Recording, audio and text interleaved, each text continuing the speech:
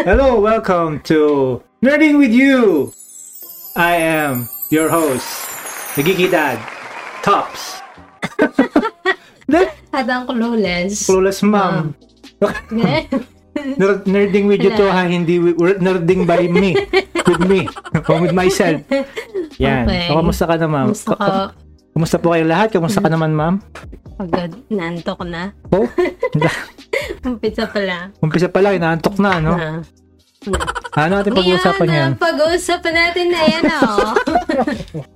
Anong Pag-uusapan natin? Ang pag-uusapan natin, anong pag-uusapan natin, ma'am?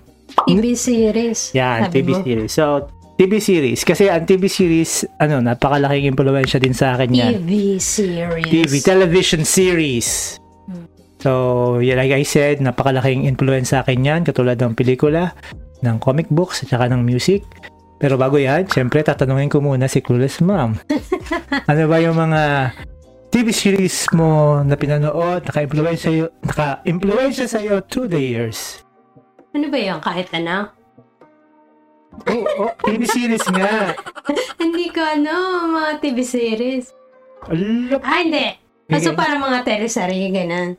Hindi. In a way, pwede, series din siya actually. Parang genre siya. Sarah, Princess Sarah, ganun. Animated series yun. So, series din okay. siya. In a way. In a way. So, yung mga Friends, ganyan. Yes, so, yun. Sitcom siya. TV series, pero ang kanyang, kumbaga, genre is sitcom. Okay. So, yung mga X-Men, ganyan. Animated series din yun. Animated. So, ano ba dapat? TV series lang? Sige, pag-usapan natin yung live action. Mga live action. So, ikaw, ano yun? Wala akong mali ko sa live action na yan. Yung animated series, sa ibang episode natin pag-usapan yan. Okay. Pero yung live action, ibig sabihin, hindi cartoons. Kaya nga hindi animated series, live action, hindi cartoons. Kasi, ibang episode natin pag-uusapan yung mga animated series. Ano ba yan? Series. Tagalog o English? Kahit Tagalog, English, Japanese, Korean. Sige. Wala kasi. Talaga? Oo. Ay, yung mga, like yun nga, Friends. Ibig sabihin yung, nakalimutan ko yung F4. Ano yun? Meteor Garden. Meteor Garden. TV series yun. Pero ang tawag doon, genre niya is, Asian novela sa atin, sa Pilipinas. Pero normal na novela siya sa Taiwan. Sa Taiwan, yun. Yun lang? Teka tayo, boring ang buhay ko. Ay, yung mga sineskwela, ganyan. TV series ba yan? Hindi siya series program, educational program siya Mga batibot, ganyan.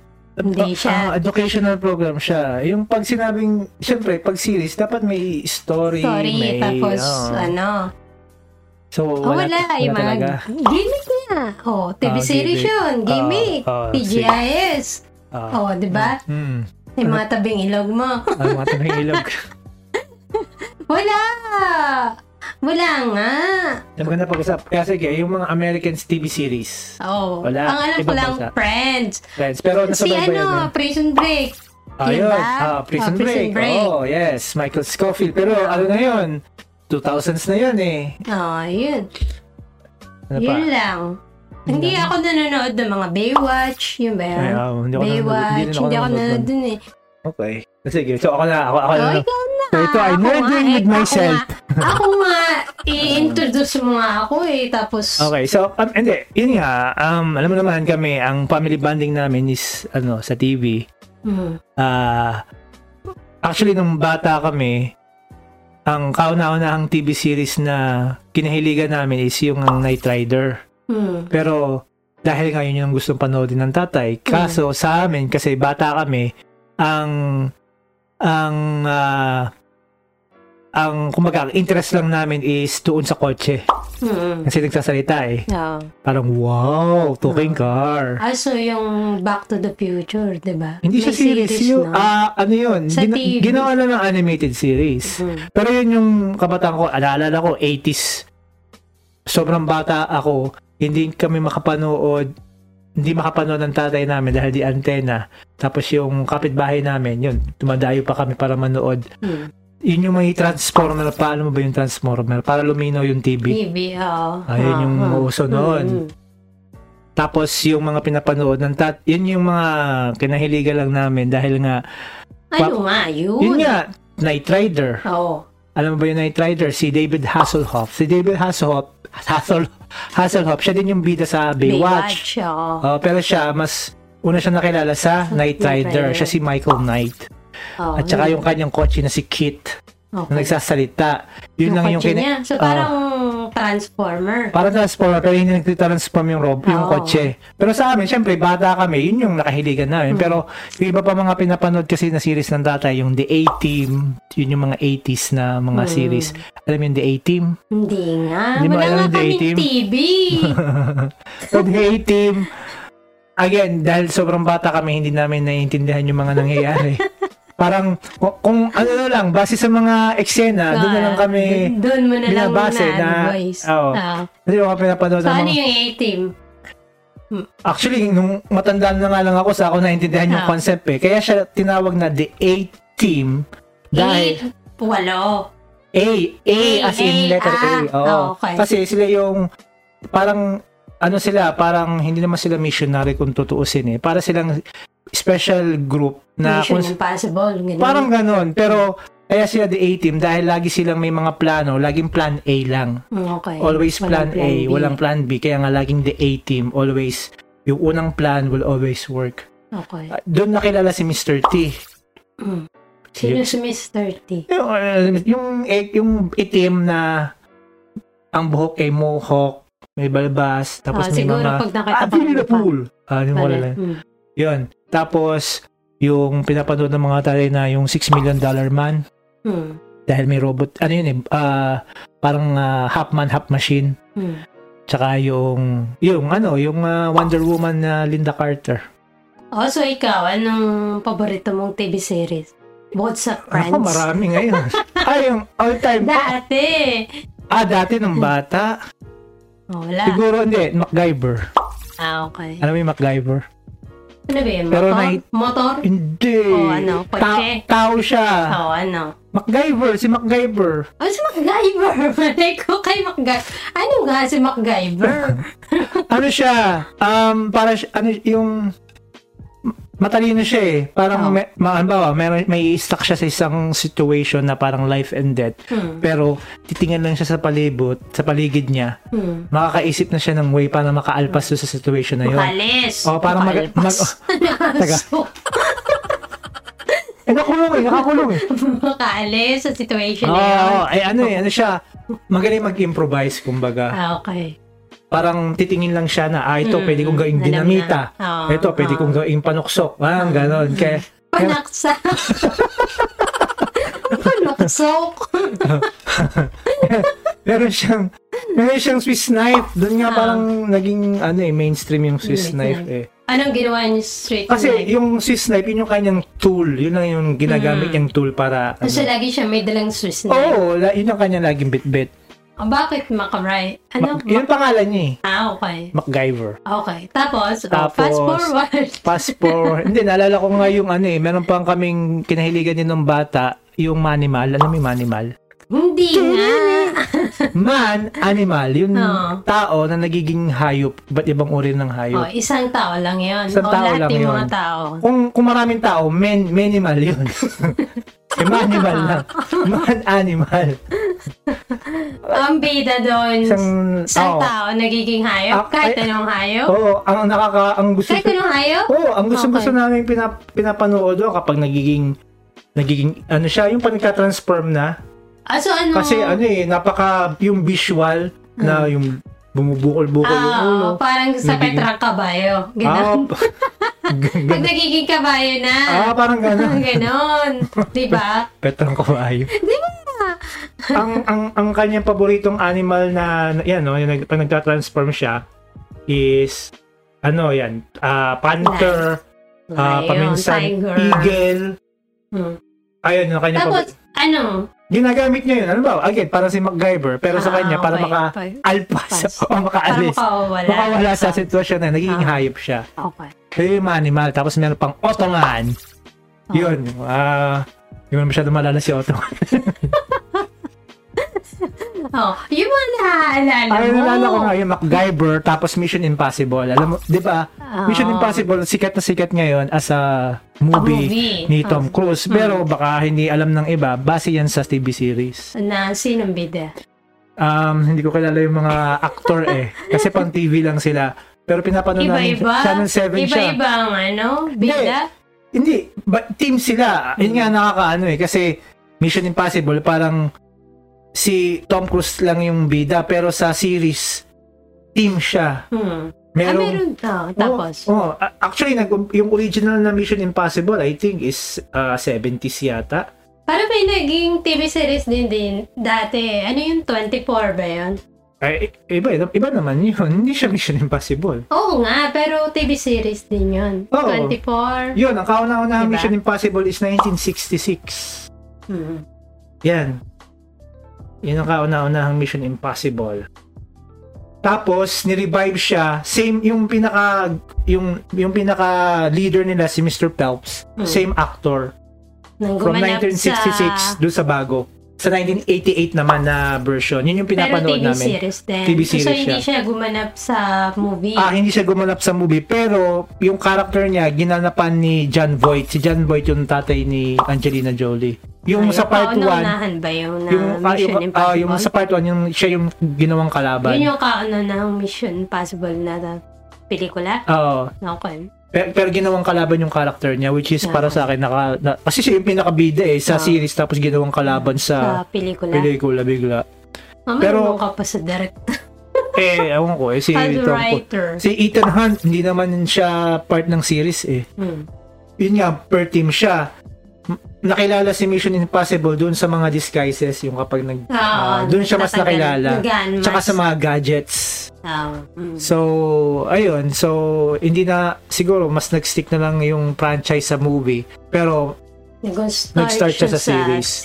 Tapos, ang isa pa din sa paborito namin pinapanood nung mga kabataan namin is MacGyver. Tapos, after ng MacGyver, yung Friday the 13th series. Baka nakalimutan na ng iba. Yung Friday the 13th kasi movie yan. Slasher film. Ang slasher film, alam mo ba yung slasher film? Hindi. Slasher film is like, ang storya is yung may mamamatay tao. Kaya slasher. Parang Scream. Alam mo naman yung Scream na pelikula. Scream, yung Friday the 13th, Halloween, yung mga ganon. Pero, nung ginawa nilang series, wala siyang connection sa movie.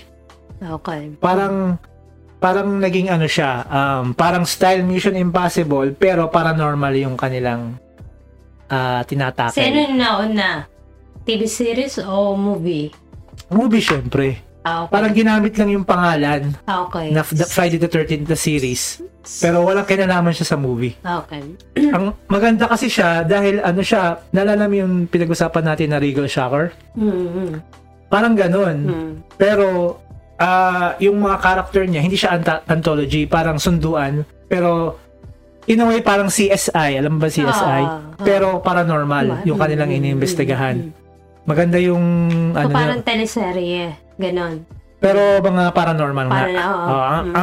Kasi meron ako naalala dong isang storya talaga na napaka-vivid sa memory ko na hanggang ngayon naalala ko pa rin, na meron dong isang instance na yung isang lalaki sobrang mahal niya yung aso niya. Mas mahal niya pa yung aso niya kaysa sa girlfriend niya. Yung aso niya mamamatay na, may sakit Tapos meron siyang nakitang parang leash, yung tali. So yung leash na yun, parang meron siyang aksidenteng napatay gamit yung leash na yun, nasakal niya. Sino? Yung lalaki na may-ari ng aso. Ngayon, nung pag-uwi niya, nung inihook niya doon sa aso niya, yung tali, biglang nabuhay. So nagulat siya. Wow. So para sa kanya, papatay siya para doon sa aso niya. Dahil mas mahal nga yung aso niya. Mas mahal nga niya yung aso niya. Tapos, ang isa pang twist doon, habang gumagaling yung aso niya nagbabago, nagiging tao. Pero ang image ng aso na nagiging siya is yung kanyang girlfriend. Okay. Pero kada patay niya, Kung anong pinapatay niya? Tao. Pumapatay siya ng tao. Tapos pag every time na inaano niya doon sa collar ng aso niya, gumagaling yung aso niya. At the same time, may mga features na nababago doon sa aso. Nag-iiba yung mata, nagiging mata ng pantao. Nagiging tao. Oo, pero yung image nga ng aso, nagiging image ng girlfriend niya. Pero baliktad naman doon sa girlfriend niya. Yung girlfriend niya nagiging aso. Okay. Tapos, para maging full in transformation noong kanyang aso, na maging dapat full form, niya yung girlfriend niya. So, naging, unfortunately, kasi nga, kailangan mapigilan nung pinakabida, yun, kaso, napatay pa rin yung girlfriend. Pero, so, naging, yung aso niya, naging babae, naging tao. Pero, dahil nga, nahuli nila, yung lalaki, ikinulong yung lalaki. So yung ang ending nga noon, binibisita siya ng nung aso niya na form na ng girlfriend niya sa kulungan. Pero ang dinadala niya yung leash. Hindi leash, tsinelas. Dinadala lagi ng tsinelas. Di ba sa States, yung aso, automatic, pag umuwi yung amo, magbibigay ng tsinelas. Di ba? Wow, twisted. Yun yung naalala kong episode. Marami pa, magaganda yung mga episode. 3 seasons lang yata siya. So, tapos yung mga series sa pinanood namin, mga sitcom. Yan, sa Channel 5. So, yung TV series, Game of Thrones. Yeah! Okay. Game of Thrones. Yun nga, yung Prison Break. Yan, mga Walking Dead. Yan. So, yun yung, nung gusto namin ng bata. Tapos, anong pinaka-paborito mo? Nung elementary. Of all times. Mahirap isa lang. Pagpipili ka ng sige, top 3. So, syempre, Friends. Walang kasawa-sawa yan. Friends. Tapos, siguro, pwede rin siyang consider kasi na series yung Band of Brothers. Pero mini-series naman siya. Tapos? Band of Brothers, unfortunately, hindi Game of Thrones. Kasi pangit yung last season. Yung mga last season niya pumangit. Yun lang yata yung talagang pwede. At Big Bang Theory. Okay. Yung tatlo na yun. Sa tatlo. Kahit paulit-ulitin ko yan. Friends talaga, paulit-ulit ka. Kabisado mo na yan. Para sa akin kasi parang hindi kumpleto ang araw ko pag hindi ko pinapanood yung Friends Yan kasi, nahilig kami sa siguro doon nag-umpisang maging ano ba ang tawag doon? Yung comprehension namin sa English isa sa mga sitcom. Kasi syempre tatawa ka sa mga joke. Paano ka tatawa kung hindi mo naiintindihan? Yun yung mga pinanood namin. Nag-umpisa kami sa Charles in Charge. Channel 5. Hindi pala Channel 4 yata pero sa 5. Yun, Charles in Charge. Channel 4, pero gumalala Pero ang alam ko, it's either 4 or 5. Pero nalala ko, una siya nang pinalabas sa Channel 4, pero hindi pa namin siya pinapanood. Mas pinanood namin siya nung nasa Channel 5. Na. So yun, dun kami actually nag-umpisang manood, tapos dun namin parang yun nga, na yung comprehension namin sa English. Parang hukal na. Yun, mga sitcom. So, Charles in Charge, Rachel Gunn, RN, Major Dad, Scorch, tapos ano pa ba? Yung Friends. Sabrina the Teenage Witch. Ay, narinig mo na yun. Nakikita kayo. Pero hindi nga kami nanonood kasi nga English. Yun. Doon kami na kasi natuwa kami. Pag ako, yung sa Friends, just Channel 5 yun, Tapos, pag nilalagay mo, nagtatawa nun. Hindi naman nakakatawa.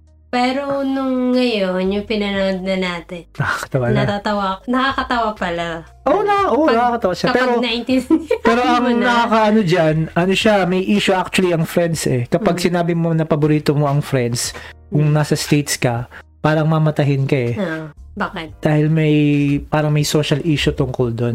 Kasi naalala ko, nung nasa Dubai pa ako, yung mga early years ko sa Dubai, wala pa kaming sasakyan. Tapos, yung boyfriend nung sekretary namin, Amerikano, itim siya. So, nag-offer ng hitch, makikisabay, parang lift. So, okay. So, pinag-usapan namin, chikahan, Amerikano. Napag-usapan namin nga kung ano mga paboritong series. Sabi ko, mahilig ako sa mga American series. Tapos, tinanong ako, ano ba paborito mong sitcom? Sinabi ko, Friends. Napatigil siya. Tapos, sabi niya, sige, naintindihan kita. Since sa Pilipinas ka. Pero kung nasa sa bansa kita, yung social issues tungkol doon, medyo malalim. Kasi nga, sinasabi nila, siya, medyo racist. Kasi, unang-una, yung grupo na lang nila, hindi masyadong diverse. A group of white, beautiful people. Tapos, hindi lang sa race, hindi lang sa, sa race, kundi pati na rin sa, sa issue ng homophobic. Dahil yung character ni Chandler, yun naman si Chandler, ang tatay niya, transgender. So, parang, naging issue din yun. Tapos, yung issue din sa mga matataba. Dahil si Monica, dating mataba. So, in a way, parang, yung mga stereotypes sa mga matataba, bakla, sa itim, lahat natakal doon, which is parang offensive. Okay. Pero mas maganda pag-usapan natin yung Friends, specifically on a different episode kasi napakalalim yan. Maganda yung story. Tapos, yun, Friends, tapos, yun yung mga pinapanood namin sa Pilipinas, Friends, hindi ko nga masyadong nahook yung Beverly Hills 90210. Kasi pan-teenager yun Nung lumabas naman yun, medyo bata-bata pa kami. Yun parang mga love team. Yun, hindi pa namin madig yun. Oo. Tapos, yun, ang isa pa naming nakahiligan na isa sa pinaka-paboritong TV series ni Tina ay yung Charmed. Okay. Alam naman parang witch. Magkakapatid sila, parang mga witch. So, makikita mo yung parang pattern ng mga kinahiligan namin. Laging may something, hindi lang siya basta series na drama or crime. Parang may touch of supernatural kapag series, Diba? Yung Charmed. Tapos, so, ano ba yung mga pinanood namin series? Yun, Charmed. Yung X-Files nga, hindi ko rin masyadong pinanood kasi sa Channel 9 siya pinapalabas dati Tapos, Alanganing Oras. Tapos, tapos nung college, halos wala kaming masyadong makahiligang yun nga, nung napanood ko yung Band of Brothers, yun. Ang ganda ng storya niya. Drama. Parang napaka-heavy. At saka nakarelate. Siya saan? Band of Brothers, siya, sa samahan ng mga sundalo noong World War II. Na, siyempre, sila? Brothers, ba yung pinanood? Si Winters, Major Winters. Yung gumanap na training officer nila, si Ross. Hindi. Meron ka pang pinanood na series din na sundalo? Yun yung sa huli, yung sabi ni Major Winters, Captain Solbo, you salute them. Hindi, yung may terrorist. Ano yun? Terrorist. Ibang Homeland yun. Iba naman yun. Yung artista na gumanap sa Homeland at saka sa Band of Brothers, yun din yun. Okay. Pero yung Band of Brothers, actually, siya, mini-series. Pag sinabi kasing mini-series, isang season lang siya, tapusan. Hindi siya yung multiple season na habang masundon. Which is, mas dig ko yung mga, kasi, sa States kasi, kung yung mga networks, may mga series sila, ang isang season, usually mga 23 episodes, 25 episodes. Which is, para sa, kung habang tumatagal ka kasi, nakakapanood ka na maraming series, parang makikita mo yung repetition, paulit-ulit. Parang pinapahaba lang. Pinapahaba lang. Kumbaga sa anime, may mga filler din. Kasi, para kasi lalo na yung mga series na 1 hour yung duration ng isang episode. So, pinapahaba lang. Na-board ako sa mga ganun habang growing up. Kaya, nagustuhan ko yung Band of Brothers kasi parang direct to the point. Mabilis yung pacing. Pero, yung character development, feel mo. Kasi ang daming mga characters nun Ang kagandahan kasi kaya din ako nakarelate doon sa Band of Brothers katatapos lang namin mag-RO. Okay. So, parang ROTC. ROTC. Kasi ano yun samahan ng mga sundalo na from different countries, from different part of the US. May mga kanya-kanyang personality, meron mga bully pa. Binubully. Pero pagdating sa gera, ano sila? United samahan sila. Again, since napakagandang series ito, mas maganda nga ang pag-usapan natin sa specific episode. Pero yun nga, kaya ko rin siya nagustuhan yung depiction ng war, sobrang realistic. At saka yung ano siya? World War II. Okay. Actually meron siyang sequel, pero hindi siya ganun ka-related sa, kasi ang gumawa niyan si Tom Hanks at saka si Steven Spielberg. 'Di ba si Tom Hanks gumawa siya ng pelikula, yung Saving Private Ryan. So, na-inspire siya doon. I think 5 years later niyang ginawa yung pelikula doon. After ng Saving Private Ryan. Na-inspire siyang gawin yung pelikula na yon. So, naging successful si Band of Brothers. So, gumawa series. Naging successful si Band of Brothers. Meron actually siyang sequel, The Pacific. Ang Band of Brothers kasi, World War II, nakafocus sa Europe. Okay. Yung The Pacific sa Asia. Okay. Hindi ko pa siya napanood. Ano, series din. Series din siya. Okay. Mini-series din siya. So, yun. After nung makagraduate nung college, wala na ako masyadong halos na napanood ng mga series kasi busy na sa trabaho. Nung nagpunta lang ako ng Dubai dahil pag nasa bahay ka, wala ka namang gagawin. Alam ka namang so, ano na hook mo? Prison Break. Prison Break. Pero na-bored ako doon actually nung mga... Nung pa huli na. Parang, parang wala na. Parang hindi nila alam kung saan pupunta. Oo. Yung kasi, after nilang magano sa season Panama. Kasi season 1. Parang, okay, parang wala na. Hindi, actually, nung makalaya nga sila, parang hindi mo na alam kung saan sila pupunta. Kasi ang pamagat ng series, Prison Break. So nakalaya na. So, wala na. Prison, not anymore in prison. So, yun. So, kaya nga parang, hindi mo maintindihan kung paano nila, kung saan pupunta yung series Kaya nga hindi ko na pinanood yung season 3 masyado, season 4, tapos ngayon may babalik, bigla nabuhay uli si Michael Scofield. So parang hindi na ganun ka-realistic. Itinuloy ba yun? May bagong series siya. Buhay pala si Michael Scofield. Bakit? Namatay siya may sakit siya Oo nga pala. Umiyak nga pala ako doon. Hindi mo pinanood yung ending hindi ko ba?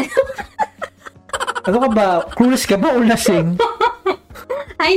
Hindi ko napanood yung ending. Hindi natin napanood yung ending, Okay. Sino iniyakan mo? Hindi. Sinabi, para may nagsabi lang na namatay si Michael sinabi sa'yo, umiyak ka? Oo. Okay. Hindi, yung parang may sakit na siya. Napanood pa natin, no? Hindi na. Wala na. Ma'am, okay ka ba? Lasing. Okay, Hindi ko nakululas, ma'am. Hindi ko na malala. Drunk, ma'am. Tapos. Hindi natin napanood yun. Baka may iba kang kasama na pinanood. Bala ka dyan. So yun, Prison Break, tapos nga na-bored. Tapos, yung Smallville, tinry ko panoodin. Dahil, Smallville, diba? Dahil hinaram natin kay Karen yung mga pero DVD. Pero lang, wala na yung sumunod. Ba't hindi na tayo nanood? Dahil hindi ko na, kasi kayo naman, sakala kayo nanonood kapag sinasalang ko sa DVD. Oo. Tapos pag wala na. Kaya ako kasi, yun nga, katulad ng sinabi ko, dahil sa sobrang dami na napanood kong series, parang unang-una na, kumbaga teleserye, alam mo na ang mangyayari.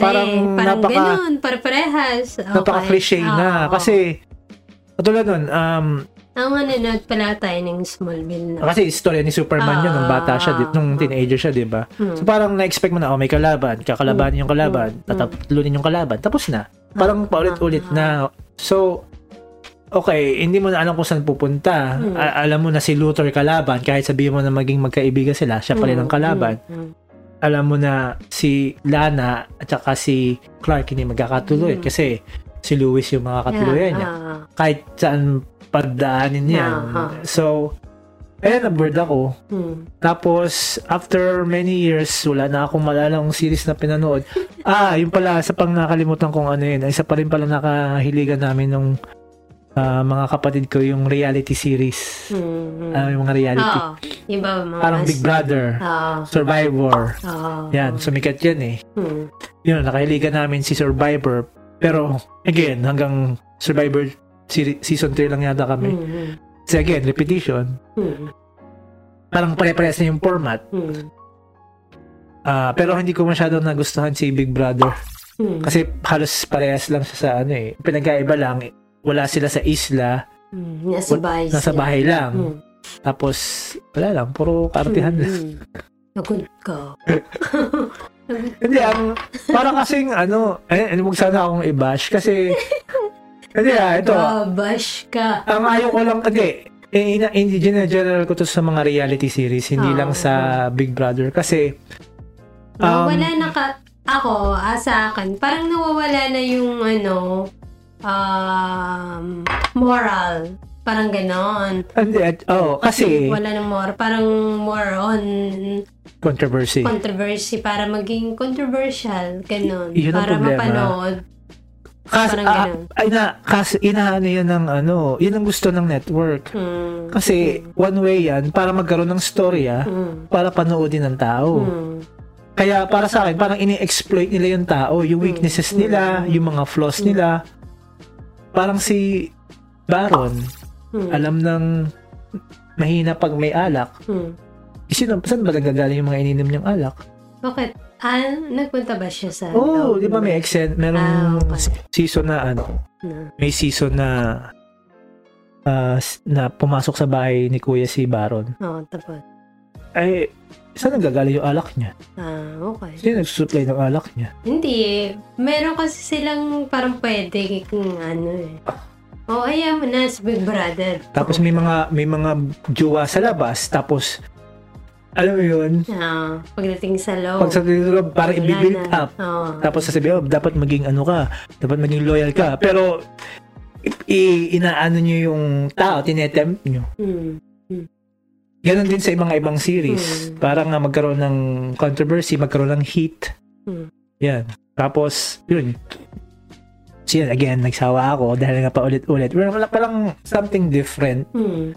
So, yun nga, for so many years, halos medyo nagkaroon ako ng falling out sa TV series. Hanggang sa maka-cross ako sa The Walking Dead. So yun, medyo na-hook ako sa Walking Dead. Pero naano ka na din sa late na. Sa mga later series, kasi again, nabasa mo na parang cliche na rin. Kasi naging story sa Walking Dead, medyo may dun hindi man ironic. The Walking Dead ang title. Pero hindi siya nakapokus sa mga zombies. Actually, hindi nga binabanggit ang salitang zombies Ang tawag nila sa mga zombies, walker, biters. Pero hindi siya nakapokus sa zombies. Mas nakapokus siya doon sa mga tao kung paano magsusurvive at mag-a-adapt sa post-apocalyptic zombie invasion or pandemic environment. So which is interesting. Kasi parang pinagpipilian, will you still keep your moral or will you just fight to survive? Yun yung Kaya nga ang motto, pinaka-tagline nun, fight the dead, fear the living. So parang gusto nilang ipakita ano bang mas nakakatakot, yung buhay o yung mga patay. Ano ba ang mas dangerous, yung mga zombie o yung mga tao buhay. Which is interesting premise. Pero parang naging paulit-ulit na rin kasi yung story arc niya. Kasi halimbawa, group of survivors, hahanap sila ng safe haven. Yung safe haven na yun, may biglang magi-interrupt na outsider. So, magkakagulo sila, lilipat sa ibang location. Bagong location, may manggugulo, lilipat, paulit-ulit na. Tapos, yun, paulit-ulit na yung... syempre. Tapos yung... Kaya nga yung ibang mga artista, parang nag-give up na rin. Umalis na rin sa series na yun. Kahit yung pinaka-main actor, si Lincoln?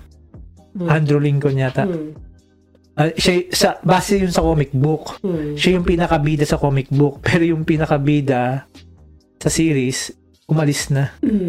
Hindi ko alam kung hindi na siya interesado or something. Pero O yung artista nga hindi na interesado, how much more yung mga viewers, diba?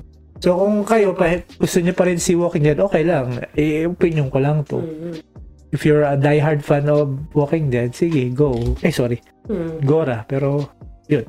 Tapos, after ng Walking Dead, yung Game of Thrones na. Alam mo na, base sa book yun, diba? Kaya ako nagustuhan kasi si Game of Thrones, hindi dahil sa mga hubad. Nakakala kasi dahil sa yung storya. Kaya nga di ba kapag pinapanood natin, ini-skip na natin yun. Kasi napaka-realistic ng depiction niya. Kasi as in politics. Sa politics at saka hindi siya cliche.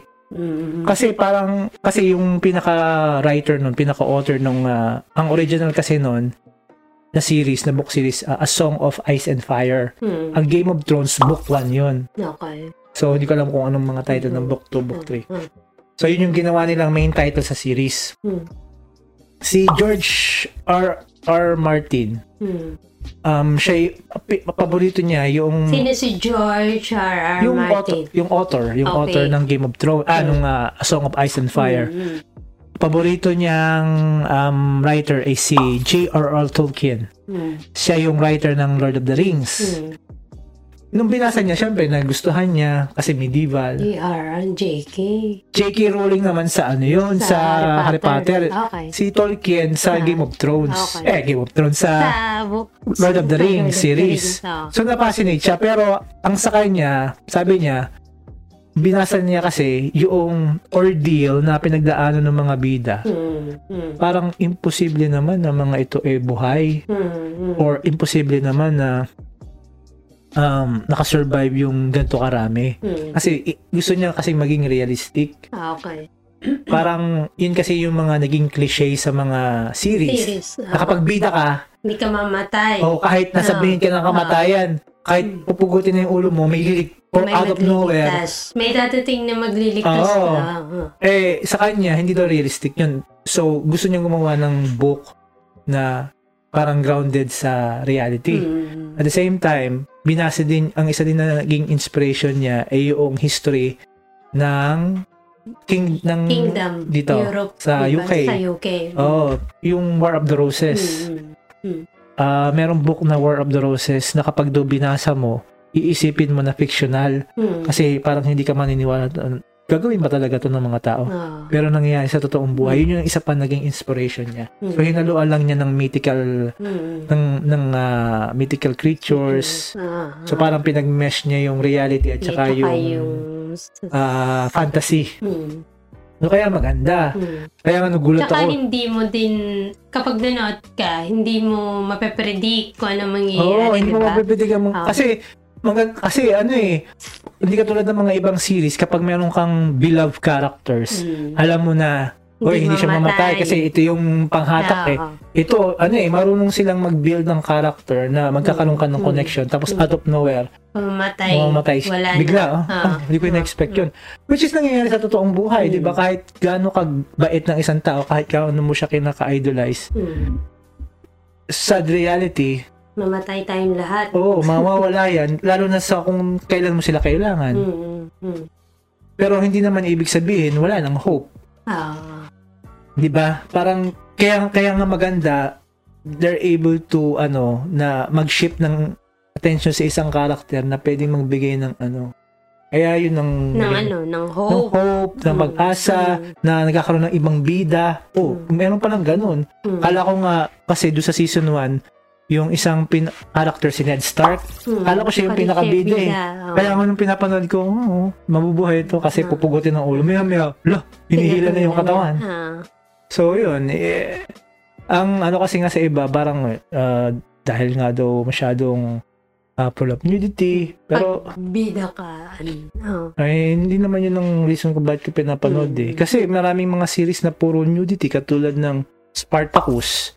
Yun talaga, mas malala yun sa sa Game of Thrones, yung mga talagang full frontal at lahat ng episode meron. Tinry kong panoodin, hindi ko nagustuhan ng story hindi ko na pinanood. Ayun, tsaka yung series na Master of Sex, I think sa HBO, sa Showtime. title pa lang, alam mo na kung ano yung expect mo. Pinanood ko yung unang episode, hindi ako interesado. Okay. So, ako, more on story. So, yun, maganda yung ano niya. I think mas maganda sa ibang episode natin pag-usapan. Pero, unfortunately, ang problema lang sa Game of Thrones, kasi base yan sa book. So, yung writer kasi ng Song of Ice and Fire, si si anong pangalan? Sabi ko, no? George R.R. Martin.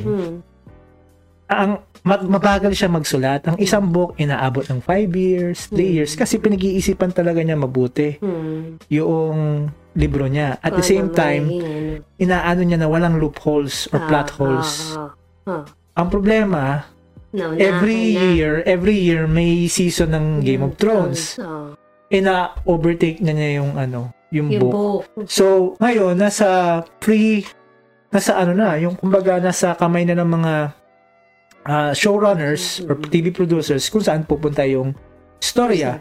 Humingi lang sila ng outline or guide doon sa author. Ang problema, naging parang naging TV series standard na, mamatay, buhay. Tapos, parang kaya nawala na kaya na yung storya, parang alam mo yung trying hard, parang fan service na dahil gusto lang ng fans, kailangan nilang gawin. Pero, ano yun? Parang, dahil... So, hindi pa rin tapos. Tapos na yung series, pero hindi pa rin tapos yung book. Wala kaya pa. nga nagpe-petition yung mga fans na i-redo daw yung last season. Kasi hindi sila satisfied. Kapag sa book, kapag tapos na yung book, ay matagal. Yung inaano nila na may dalawa pang book dapat na hinihintay. Ang sinabi, 2015 pa dapat lumabas yung isang book. Tapos after 5 years naman yung isa. So, 2020? Wala pa rin. Okay. Ayun. Hindi ko alam kung anong mangyayari sa anyway. Tapos, so yun, na ako sa Game of Thrones na yung pahuli lang naman. Yung pahuli lang, hindi na siya based sa book. Parang gano'n. Tapos, ayun, tapos yung, dahil sumikat yung mga comic book movies, syempre, nagsulpot na din yung mga based sa comic book na mga TV series. Yung The Flash, yung Agents of S.H.I.E.L.D. Pinanood ko yan. The Flash, Arrow, Agents of S.H.I.E.L.D., Legends of Tomorrow, Constantine. Pero, yung format kasi nila, since ito ay pinapalabas sa network, sa mga prime network sa US, yung formula niya is the same din. The same din. So, nung una, syempre, interesado ka dahil mahilig ako sa comic book, may superhero, pero wala silang masyadong ginawang kakaiba Bagala mo na. Again, predictable na mangyayari. Ang medyo may konting exciting lang is yung sa Agents of S.H.I.E.L.D. Yun yung medyo may thrill ng konti. Pero hindi ko pa siya natapos. Yung The Flash parang naging na rin, paulit-ulit rin yung storya. Parang Smallville din yung style kasi same studio or same network din na nagano ng Smallville. Okay. Tapos ayun, along came Netflix. So nag-Netflix ka na. Kasi ang Netflix siya di ba yung mga series usually sa mga TV, kumbaga sa Pilipinas, ABS-CBN, GMA. Ang Netflix, more on internet, more on streaming. So, gumagawa sila ng mga series, hindi katulad ng mga series sa TV. Every week, mo siyang papanoodin, hintayin mo yung mga episodes niya every week. Tapos, sa Netflix yan? Hindi, sa mga series, sa mga TV series. Ngayon, ang isang season sa mga network, yun nga, 23 episodes. Paminsan, middle of the year, meron silang hiatus, parang may break. Tapos, parang mid-season, kumbaga, tapos itutuloy summer. Kasi parang gusto nilang sa time, halimbawa, ang occasion ngayon ay Christmas. So merong special, may TV for Christmas, special. Kasi ano yun, parang magra-run siya through the year eh. Tapos meron lang break, may season break. Ang kagandahan sa Netflix, hindi mo na kailangan maghintay. Dire-diretso siya. Isang buong season, pwede mo siyang panoodin. Oo. Isang bugsuan. Pero yung sunod na season, maghintay ka rin. Oo, pero yung mga kaya ka madaling nahuho kasi parang alam mo na agad. Parang gusto mong tapusin. Ganon. Lalo na kapag may momentum ka na. Kasi paminsan may momentum ka sa series. Tapos mayroong episode may episode na hindi ganun kaganda.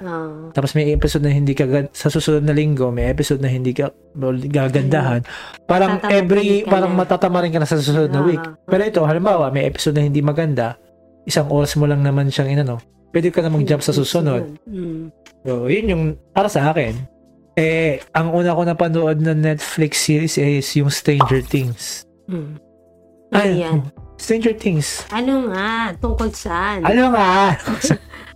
Para sa mga hindi nakakaalam. Pero hindi mo narinig ang Hindi ko Stranger din. Ano siya, ang settings niya, pang 8, yun ang talagang nostalgia, pang geek yun. Kasi 80s yung setting niya. Mga bata yung bida. Tapos may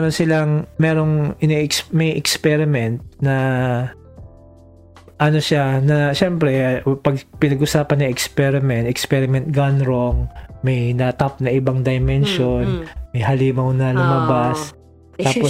Tapos mga bata ang kumakalaban. So, yun yung naging flow niya. Kaya kasi parang mga superheroes ganyan. Hindi siya actually mga superheroes eh. Parang mga bata. Kung bata ka, paano mo kakalabanin ng mga halimaw? Kasi ang premise daw nun, kids versus monsters eh. Oo nga, pero yung bata, wala siyang special na power. Yung isang bata lang ang may kapangyarihan kasi in-experiment siya.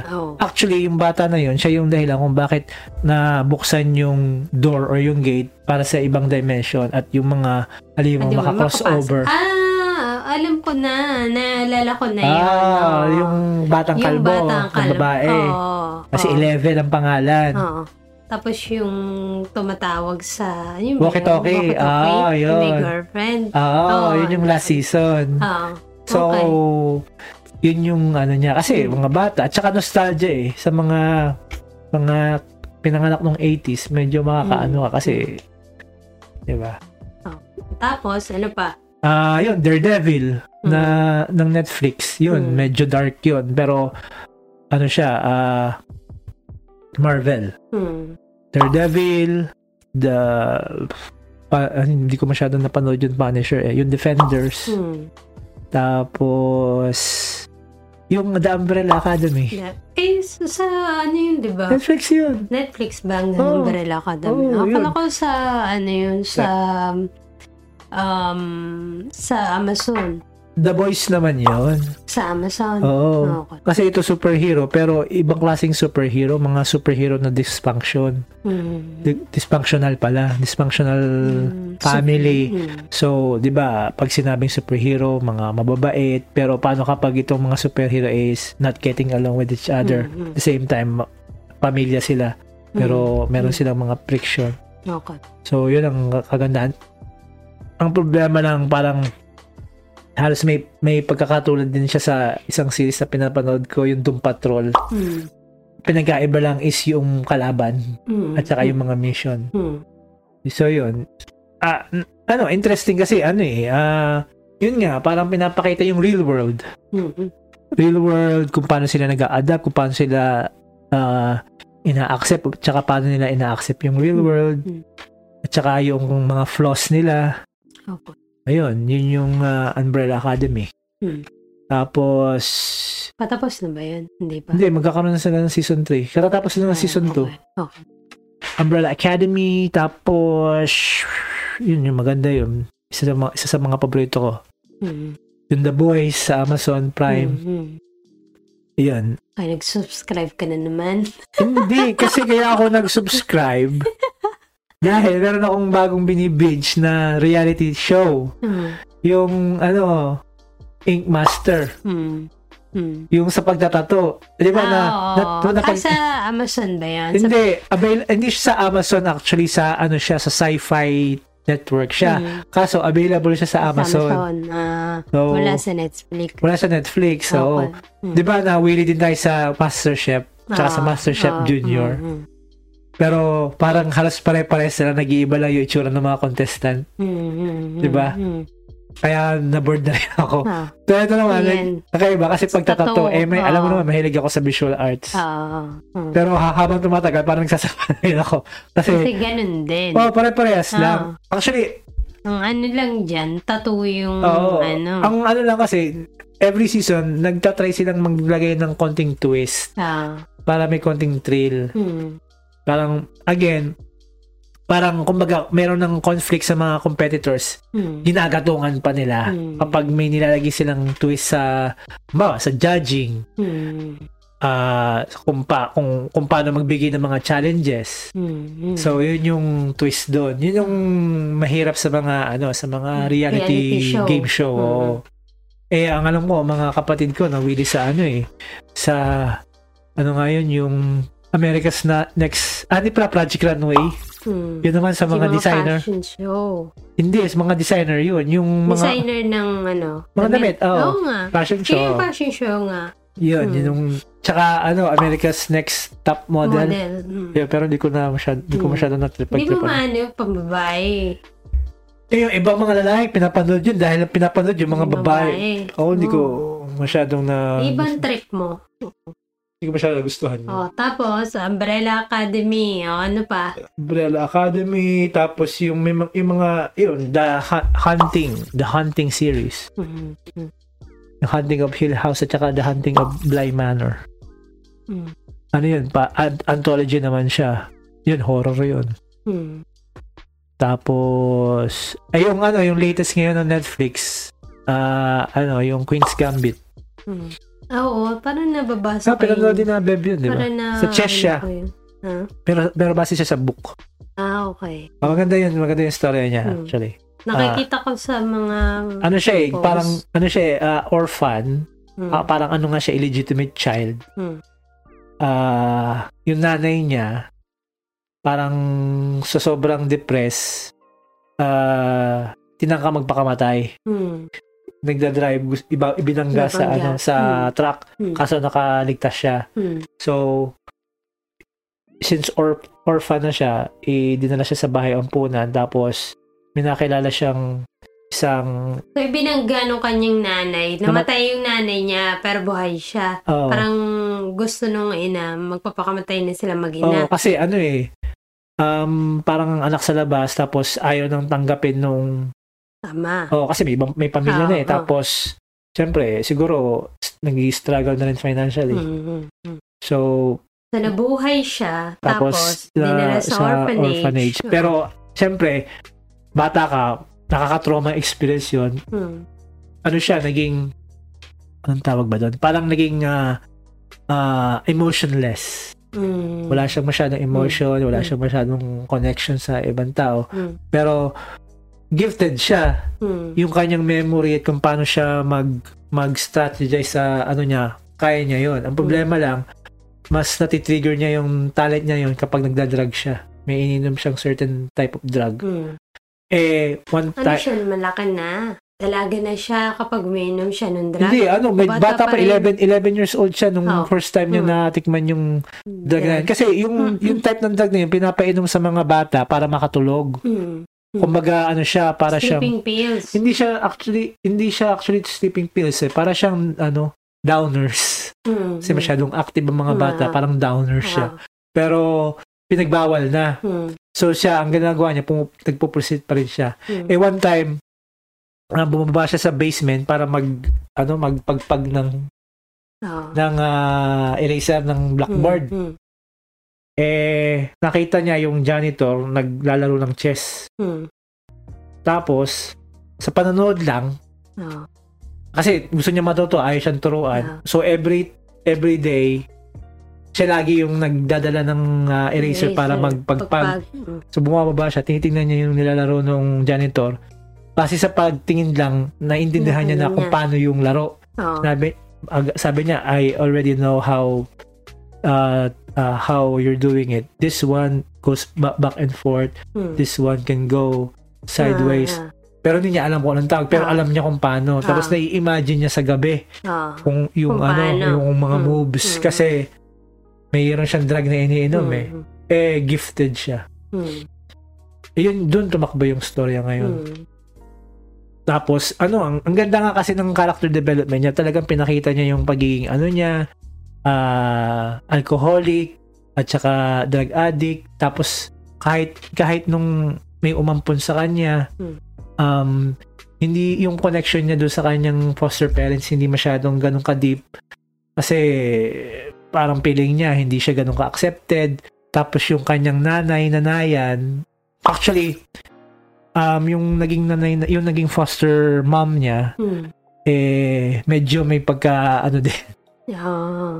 Iniwan nga nung asawa Psycho. Hindi man psycho, parang meron siyang insecurity. Pero dahil yun, kung paano siya tinatrato ng asawa niya, iniwan din sila. So, medyo nagkaroon ng konting nervous breakdown, nagiinom. Tapos, housewife lang, hindi alam kung saan kukuha ng pera. So, sinabi niya, mag-i-enter ako ng chess tournament. Tapos, sabi ng poster na bakit? Hindi naman daw pambabae yan. Sabi niya, hindi, gusto ko. Kailangan ko ng $5. Kailangan ko ng $10 para, kailangan ko ng $5 para maka-join. Hindi, wala nang pera, nagtitipid. So, ang ginawa niya, sinulatan niya yung janitor doon sa orphanage. Sabi niya, gusto niya sumali ng tournament kaso wala siyang pera. Ngayon, kung bibigyan mo ako ng $10, hindi ko lang kung $10, basta $10. Pagbibigyan mo ako pera, magjo-join ako. Tapos yung kada panalo ko, bibigyan kita ng $10. Kada panalo ko. So nag-join siya, tinalo niya yung isang magaling na chess player na malapit na maging grandmaster. 'Di ba? Pag sinabing grandmaster. So tinalo niya 'yon. Tapos sa lahat ng mga sinasalihan niyang mga tournament, nanalo siya. Ngayon, yung prize malaki. So nakita nung foster mother, ay, pwede ka palang kumita diyan. So ang ginawa niya, yung kinonsinti niya.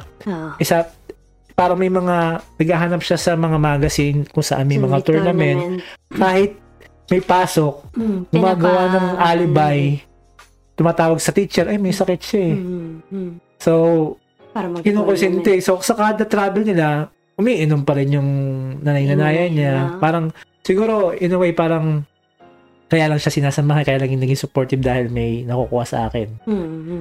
So, pero nananalo siya. Hanggang sa dumating yung point na parang bumigay na rin yung katawan ng kanyang foster mom, namatay. Nasa tournament nga siya biglang namatay. Hindi nga siya umiyak Tapos meron siya kasing isang kalaban na sobrang galing na hindi niya matalo-talo. Kahit ilang beses niyang kalabanin, hindi niya matalo-talo. So parang syempre nagkaroon siya ng parang frustration. Tapos naglalasing na rin siya. Yun. One time binisita siya ng kanyang Tapos na ba yan? Tapos na. Tapos na siya Parang mini-series din.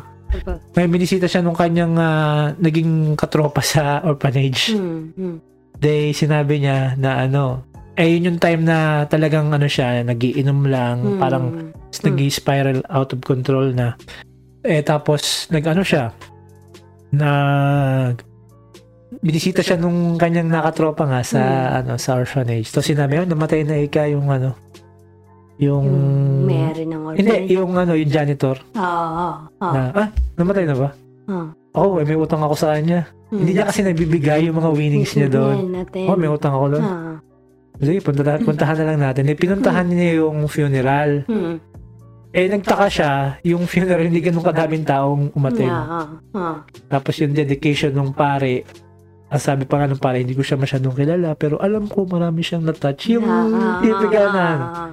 So parang lang siya. So, ang ginawa niya, binisita niya yung orphanage. Binisita niya. So, nakita niya yung mga dati niyang mga teacher, mga dating So, parang para sa kanya, it is something na ayaw niya ring balikan.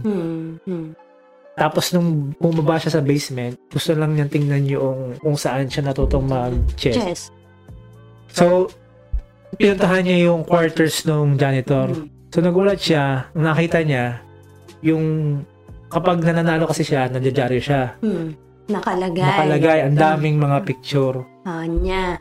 So, doon niya nakita na ito, yung unang tumanggap sa akin na wala akong binigay sa kapalit. kanya. Parang siya yung unang nagtiwala sa akin na sa lahat ng mga success ko pala is nandun big siya. deal sa kanya.